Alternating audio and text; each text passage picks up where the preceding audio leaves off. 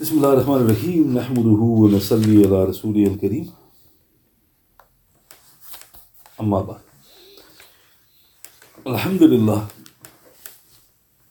tonight is the 14th of February in the year 2024. And Alhamdulillah, we moved on to the 13th night that we're going through the illustrious and blessed life of the noble companion Sayyidina Amr ibn Al-Aas radiyallahu. And I've reached the point where I've mentioned that he's returned unsuccessfully, i.e. in trying to bring back the believers from Abyssinia.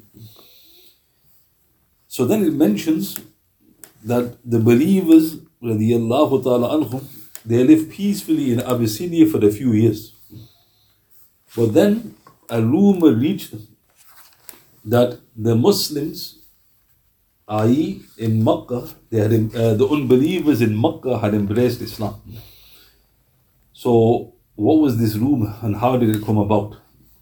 So in a nutshell, what happened was, our beloved Messenger sallallahu alaihi wasallam, he was reciting the Quran, i.e. around the Kaaba, and he was reading Surah An-Najm. And when he got to the end of the surah, he prostrated because of the verse of prostration. The people were so affected by the recitation that everybody prostrated, i.e. the Muslims and even the unbelievers. And according to a hadith in Sahih Bukhari, Abdullah ibn Abbas radiyallahu anhu, he said that even the jinn prostrated as well. So then the rumor spread that the unbelievers had embraced Islam, but this wasn't the case. So this rumor reached Abyssinia, and some of them decided that they would now return to Makkah. So the numbers, according to the books of Seerah, mention over 30. But when they became close to, i.e. the mother city, they realized that the rumor was false. So now the problem was, were they to return to Abyssinia or were they to continue to Makkah? So some decided to return, but some decided now to move back to Makkah, and they took protection before entering. So a few names which are mentioned. One is Sayyidina Uthman ibn Maz'un radiyallahu. He went on and he got protection. Another one that returned was Abdullah ibn Suhail radiyallahu. But when he returned, his father basically put him under house arrest. And then he was in that condition for a few years. And then he intelligently managed to escape just prior to Badr, and he joined the believing forces. But Amr ibn Al-Aas's brother, radiyallahu, Hisham ibn Al-Aas, Hafiz ibn Kathir, he mentioned in Al-Bidayah, in the chapter on those who passed away in the year 13 AH, and Al-Istiyab, number 1539. When Sayyidina Hisham ibn Al-Aas radiyallahu returned from Abyssinia, he was detained in Makkah. Thereafter, after the Battle of the Trench, he managed to migrate. So what happened? He returned, and his father, obviously being a great enemy of Islam, he immediately put him under lock and chain. And then he was now in that prisoner state all the way up to and including the Battle of the Trench. And thereafter he managed to migrate. So how did he manage to migrate? And the response is, it was at that time that Amr ibn Al-Aas himself was almost embracing Islam, and he himself had headed to Abyssinia. So it seems likely that Amr ibn Al-Aas had made an escape route for his brother just prior to this. And this is why you don't hear the blessed name of Hisham ibn Al-Aas in the Battle of Badr, in the Battle of Uhud, or in the Battle of the Trench, because he was detained. So moving on, the next section entitled, After the Blessed Migration to Al-Madinah. So years thus passed, our beloved Messenger sallallahu alaihi wasallam and most of the remaining believers radiyallahu ta'ala anhum had by now migrated to Al-Madinah, where their strength was increasing day by day. So like I've mentioned, shortly after the Blessed Hijra, both Sayyidina Amr ibn Al-Aas's father and Sayyidina Khalid ibn Walid's father passed away. So in Tabari, in his Tarikh, Ibn Kathir Seerah, volume 2, page 226 of the English translation, Hafiz ibn Jarir, he said, Rahmatullah alayh, in the first year after the Hijrah, Abu Uhayha died on his property in Taif. Also Al-Walid ibn Al-Mughira died, as did Al-Aas ibn Wa'il Al-Sahmi, i.e. in Makka. Hafiz ibn Kathir added, Rahmatullah alayh, I observed that these men died while still polytheists, for they did not accept Allah the Almighty and Glorious. So like I mentioned, many moons prior, the father of Amr, radiallahu, Al-Aas, he was a great enemy of Islam, and his fate was sealed by the Quran. He died in the first year after the Hijrah. And also the other great enemy of Islam, Al-Walid ibn Al-Mughira. So again, their names, that's why their names disappear. You don't hear their names again after the Hijrah. And the reason being, they've already passed away. So now, keeping this in mind, As ibn Wa'il passed away. So now who was in charge of the prisoner? i.e. Hisham ibn Al-Aas, it was the older brother, Amr ibn Al-Aas, radiyallahu. But he was still detained for at least 5 years. And the reason being, Amr was keeping a strict eye over his brother, radiyallahu. How old was Amr, radiyallahu, when his father passed away? He was around 56 years of age. So he was obviously now well into his middle age. The Quraysh's fury was now at a boiling point, and they thus launched campaign after campaign against the believers, in which Sayyidina Amr radiyallahu wholeheartedly had participated. So we know from his own words that he was on the battlefield at Badr, Uhud and Khandaq. So just to reiterate, what did he say? So Amr ibn Al-Aas himself said, radiyallahu, I was stubbornly opposed to Islam. I was present at Badr with the polytheists and escaped. Then I was present at Uhud and escaped. Finally, I was present at Khandaq and escaped. This is in Bayhaqi and Ibn Kathir Seerah, volume 3, page 320 of the English translation.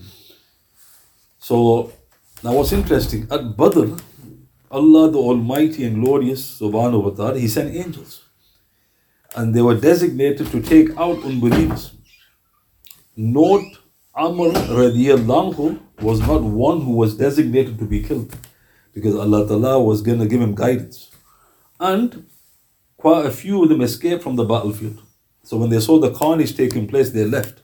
One of them was Amr ibn Al-Aas radiyallahu anhu. Uhud, like I mentioned, fascinating statement. Even though they won that encounter, he still said, I escaped. And he's referring obviously to, he escaped, i.e. the tarnish or the disaster of taking the Prophet's life, sallallahu alaihi wasallam. And then he mentioned, he was at Khandaq and he also escaped. Thus, the first of the main encounters was at Badr, which the unbelievers fought and lost. Sayyidina Amr radiyallahu thus saw with his own eyes all the people whom our beloved Messenger sallallahu alaihi wasallam had cursed, i.e. just a few short years earlier, now all laying dead. Fortunately, he himself managed to escape, i.e. the onslaught at Badr. So like I mentioned, going back a few sessions, when they upset the Prophet sallallahu alaihi wasallam when he was performing tawaf and salat around the Kaaba, he cursed them, the Prophet, and Amr was an eyewitness. So every name he heard, he later saw and realized that the words came true. So this must have also had a profound impact upon him. Then a year later, there was the fateful Battle of Uhud. In Ibn Ishaq, Ibn Kathir Seerah, volume 3, page 13 of the English translation, Ibn Ishaq, he said, Rahmatullah alayh, there the unbelievers took with them their women folk in hawdas to keep their spirits high and so that they would not take to flight. Sayyidina Abu Sufyan, Sakhr ibn Harb, radiallahu, he being their commander, went forth too, accompanied by Sayyidah Hind, daughter of Utbah ibn Rabi'ah, radiallahu. Sayyidina Ikrimah, radiallahu, the son of Abu Jahl, also went with his wife, his cousin Sayyidah Hakim bint Al-Harith ibn Hisham ibn Al-Mughira, who was thus the niece of Abu Jahl, radiallahu. His Ikrimah's uncle and father-in-law, Al-Harith ibn Hisham, also went, accompanied by his wife Sayyidah Fatima bint Al-Walid ibn Al-Mughira, the sister of Khalid bin Walid, radiallahu. Sayyidina Safwan ibn Umayyah, radiallahu, was accompanied by Barza bint Mas'ud ibn Amr ibn Umair, a lady of Thaqif. Sayyidina Amr ibn Al-Aas, radiallahu, had with him Sayyidah Rayta bint Munabbih ibn Al-Hajjaj, radiallahu, she being the mother of his son, Sayyidina Abdullah ibn Amr, radiallahu. So let's look at this briefly. So they're setting out for Uhud. All of the elders had been killed a year earlier at Badr.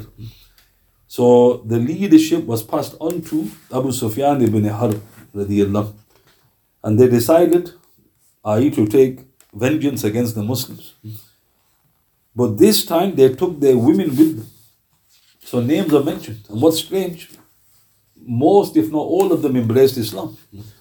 So at this point in the seerah, you hear the shuyukh mentioning their names and they're coming out to oppose the Prophet. And they're still saying radiyallahu. So the guy starts scratching his head thinking, why are the Sahaba coming out to oppose the Prophet? Because most of them later embraced Islam. So who did Abu Sufyan, the chief, come out with? He came out with his wife, Hind, the mother of Muawiyah, radiyallahu. Ikrimah, radiyallahu, Abu Jahl's son, he came out with his wife, who was also his cousin, Hakim, the daughter of Harith, and she was the niece of Abu Jahl.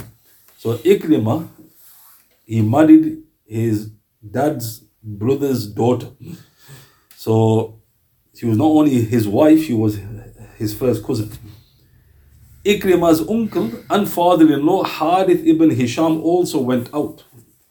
And this was, of course, Abu Jahl's brother, accompanied by his wife, and his wife was Khalid bin Walid's sister. So notice how intricate the relationships were. Very famous companions were marrying into each other's family. Safwan ibn Umayyah, radiyallahu, he was accompanied by Barza bint Mas'ud. And then at the end, what is it mentioned? Amr ibn Al-Aas. He came out with his wife, Rayta bint Munabbih, radiyallahu, and she was the mother of Abdullah ibn Amr. So note, both husband and wife had not embraced Islam by this time. Like I said, subhanallah, note how all, if not most of the above blessed souls, all eventually embraced the glorious faith. What's strange? Many of these noble souls described Uhud. So normally when you're describing Uhud, you would expect believers to describe what happened at Uhud. So these were not believers at the time. And they're describing Uhud. So they didn't get any enjoyment out of describing what happened. Because at the time they were unbelievers. But they faithfully conveyed what was happening on the battlefield. Ultimately, the fateful encounter took place. And as is well known, the unbelievers were victorious due to an error of judgment on the part of some of the believers at the time. However, our beloved Messenger sallallahu alaihi wasallam, together with many of the eminent companions radiyallahu ta'ala anhum, managed to find safety upon the ascent of Mount Uhud. So it's a long narrative, but we've been through it so many times. The Prophet ﷺ told 70 archers whom he had placed at the foot of Uhud, he goes, do not leave your post, no matter what happens. Unfortunately, the archers left their post when in the initial wave of the battle, the Muslims were victorious. And they saw them collecting spoils. So the 70 archers thought, it's over. But it wasn't over. And the Amir was Abdullah ibn Jubair radiyallahu. And he said, have you forgot the Prophet's command? So they said the command was till the battle is over. So when most of them left, one report said 63 of them left. There's only now 7 at the base. That's when the unbelievers turned the imminent victory of the believers into a loss. Khalid bin Walid came around, seeing the pass was now not protected, and also Ikrimah joined. And of course, Amr ibn Al-Aas was there as well, radiyallahu ta'ala anhu, and they smashed into the back of the believers. So then those who were retreating amongst the unbelievers, they turned, and the Muslims were now trapped in between. So to cut a long narrative short, the Prophet ﷺ, with the help of Allah subhanahu wa ta'ala and the incredible bravery of the companions, he managed to make a tactical retreat onto Uhud. So the next section entitled, the unbelieving Quraysh almost decide to return to finish the job. So what do I mean by this? So there's a report, and this narration is recorded in Sahih Bukhari, number 4563, Ibn Ishaq, Ibn Hisham in his Seerah, page 4212 of the English translation, Ibn Jarir and Ibn Kathir's tafsir.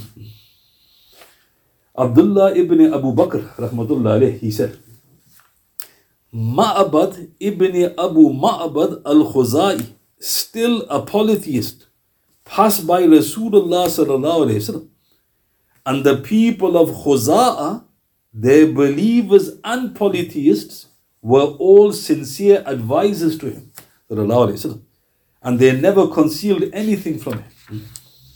Ma'abad said to him, O Muhammad sallallahu alayhi wasallam, no doubt your affliction has grieved us, and we would have liked that Allah subhanahu wa ta'ala would have given you power over them. So stop in the report. So this is shortly after the defeat. And there was a person called Ma'bad, Ibn Abu Ma'bad, from the tribe of Khuzai. So this tribe was loyal to the Muslims. But not all of them had embraced Islam. But what's strange, even those amongst them who had not embraced Islam, they were still sincere to the Muslims. So this man, he came and he said to the Prophet ﷺ, what happened to you has grieved us. We would have loved that you defeated them. So this shows the sincerity. Then Ma'abad left, and he ﷺ was in Hamra al-Asad, i.e. roughly 8 miles from Al-Madinah.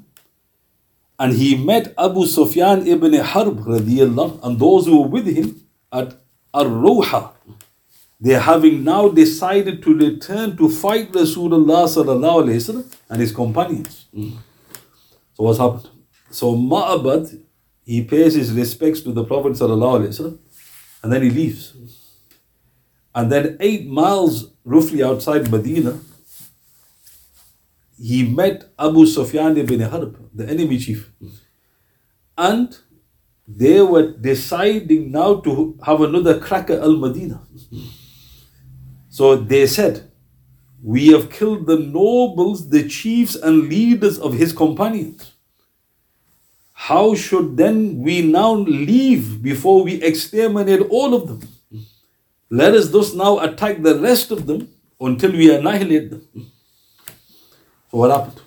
So the unbelievers, even though they defeated the believers with the will of Allah subhanahu wa ta'ala, they left.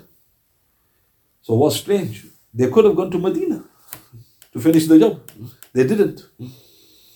So when they had actually traveled about 8 miles away from Uhud, they suddenly regrouped. He goes, what are we doing? He goes, let's finish the job. Let's go back. Having seen Ma'abad, Abu Sufyan radiyallahu anhu asked him, what is the matter with you, O Ma'abad? You look concerned. So not forgetting, Abu Sufyan doesn't know that he's sincere to the Muslims. So Ma'abad replied, Muhammad sallallahu alayhi wasallam, he set out leading his companions in pursuit of you, in a gathering the like of which I have never seen. And they have a strong longing and yearning in facing you. And those who remain behind from him in the Battle of Uhud, they show regret for what they have done, have also now joined him. So Ma'bad, like we say, he pulled the fast one. He said to Abu Sufyan, And he pulled the, he was showing the sign of concern, fake concern. So Abu Sufyan goes, what's the matter, Ma'bad? And he goes, they've regrouped. Muhammad sallallahu alayhi wasallam, he's set out again. But this time, everyone in Al-Madinah has joined him. And they have regretted that they didn't fight in the initial battle. So Abu Sufyan responded, woe to you, what are you saying? So Ma'bad responded, by Allah subhanahu wa ta'ala, I think you would not leave until you see the forelocks of the horses anytime soon. So what did Ma'bad say? He goes, if you keep talking to me, they're going to emerge. You better do something quick. So Abu Sufyan responded, by Allah subhanahu wa ta'ala, we decided to attack them once again to exterminate the rest of them. This was our plan. So Ma'bad said, I sincerely forbid you to do this. By Allah subhanahu wa ta'ala, what I have seen of them led me to compose some poetic verses about them. In other words, I saw that they were now determined, and he actually, because I recited poetry in praise of their bravery. Abu Sufyan asked him what he said in his verse, and he recited it to him, in which he described their strong cavalry and infantry, and the war awaiting Abu Sufyan ibn Harb from engaging with them. So he came out with some poetry, fake poetry, and he goes, Abu Sufyan's in trouble.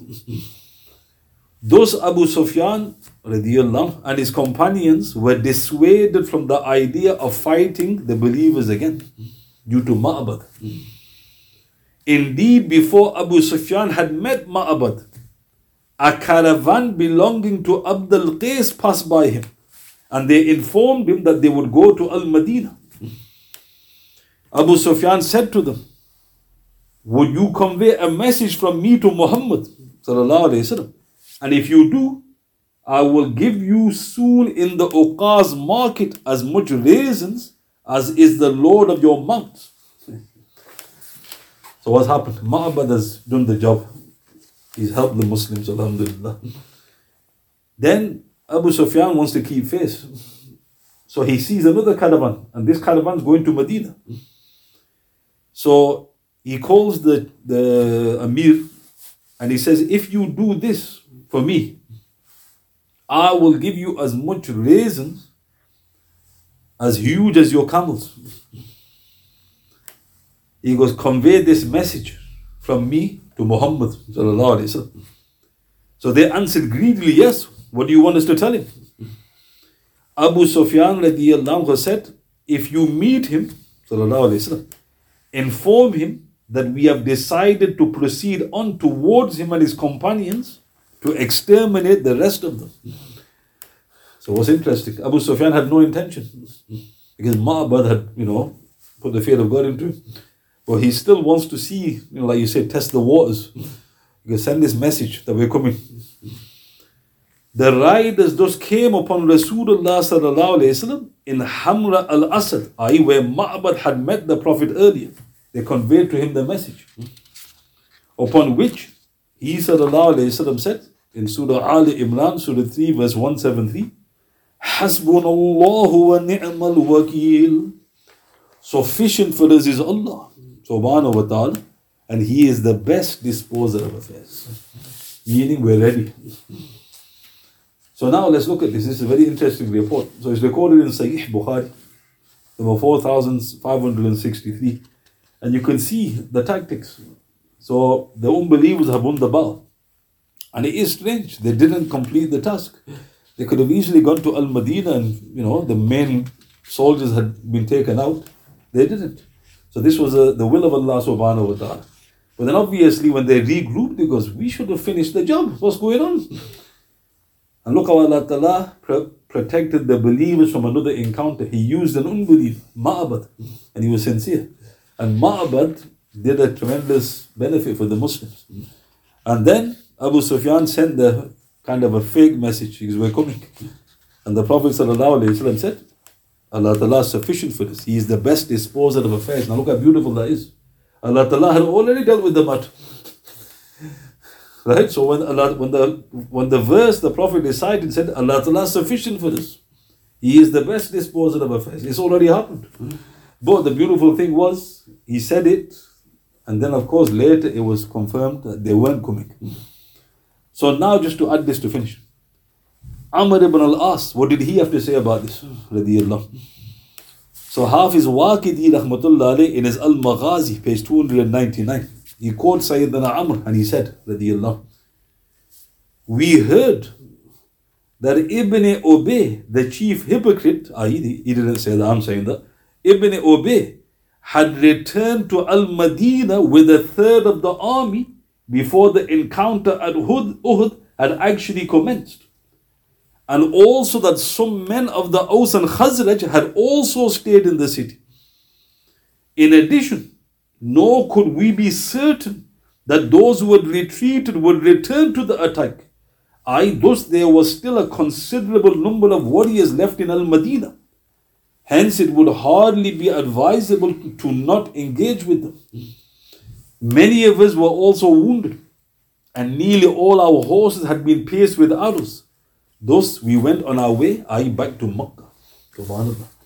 So subhanallah, look at the brilliance of Amr ibn Al-Aas. He summed it up. He said, information reached us that Abdullah ibn Ubay had actually broken away before the Battle of Uhud. Where did he get that knowledge from? This was the chief hypocrite. He weakened the Muslims. Then he said, I've also been informed some men of the Aus and Khazraj had not gone out to fight. Then he said, therefore, they still have a considerable number of warriors. Then he said, many of us are wounded. Nearly all our horses have been pierced with arrows. Let us go back to Makkah. So again, look at, the reason I'm mentioning this is to highlight he was a political, he was also a very, sound general. He was astute and he was well aware of what was taking place. But really, Allah Ta'ala had decreed that they don't engage again. And it's actually a touching report, I'll mention it. The Prophet ﷺ, when he actually concluded at the Battle of Uhud, he was worried. And his worry was that they're going to come back, go for Al-Madinah. So what he did very wisely, the Prophet ﷺ, he asked Ali, according to Ibn Hisham in his Seerah and Ibn Ishaq, he asked Ali, goes, take some men with you and go and see what the unbelieving Quraysh are thinking of doing. If they are on horses, then they are coming back to attack Al-Madinah, and then he goes, by God, we will deal with them again. But if they are on camels, then they are heading back to Makkah. So look at the brilliance of the Prophet ﷺ. So Ali went out with a few companions, and they got the knowledge that they were on camels. So he brought the news back that, Ya Rasulullah, there's nothing to worry about, they're heading back. So again, note the Prophet ﷺ showing his, the believers how to deal in situations like this. But that's in the books of Seerah. In a far more authentic report, the hadith is in Sahih Bukhari. Aisha radiyallahu anha, she said there was around 70 who went on this second mission. And amongst them was Abu Bakr and Zubair, and she mentioned others radiyallahu ta'ala anhu. And then she actually said, Allah Ta'ala revealed a verse in praise of the second force. And Allah Ta'ala said in Surah Ali Imran that he was pleased with those who went, even though they were injured. Even though they were injured, they set out again, because this was a very dangerous mission. So note, the Prophet himself got confirmation that they were going back to Makkah. So why have I mentioned these reports? Because some people think that this was a miracle. They say the unbelievers switched off and Allah Ta'ala made them blind, and they didn't go to Medina to finish the job off. But when they were going back to Makkah, suddenly the fog lifted, and he goes, why didn't we finish the job? So the response is, no, it's not a miracle. The reason you think it's a miracle, you haven't studied the Seerah. But Allah Ta'ala did certainly help the believers. Through Ma'abad. So again, to call it a mu'jiza is going, I think, a bit too far. But of course, Allah Ta'ala did help the believers. And also notice Amr ibn Al-Aas, his brilliance in this scenario, because we need to return. And that's why he said, I escaped. Because I was present at Uhud and I escaped. But his own statement was, we need to go back. So this shows there was a change taking place, i.e. in his blessed heart. Are there any questions you'd like to ask? سبحان الله بحمده سبحانك اللهم بحمدك أشهد أن لا إله إلا أنت أستغفرك وأتوب إليك وأتوب بالله من الشيطان الرجيم سبحان ربك رب العزة عما يصفون السلام على المرسلين والحمد لله رب العالمين بسم الله الرحمن الرحيم والعصر إن الإنسان لفي خسر الذين آمنوا وعملوا الصالحات وتواصوا بالحق وتواصوا بالصبر صدق الله العظيم.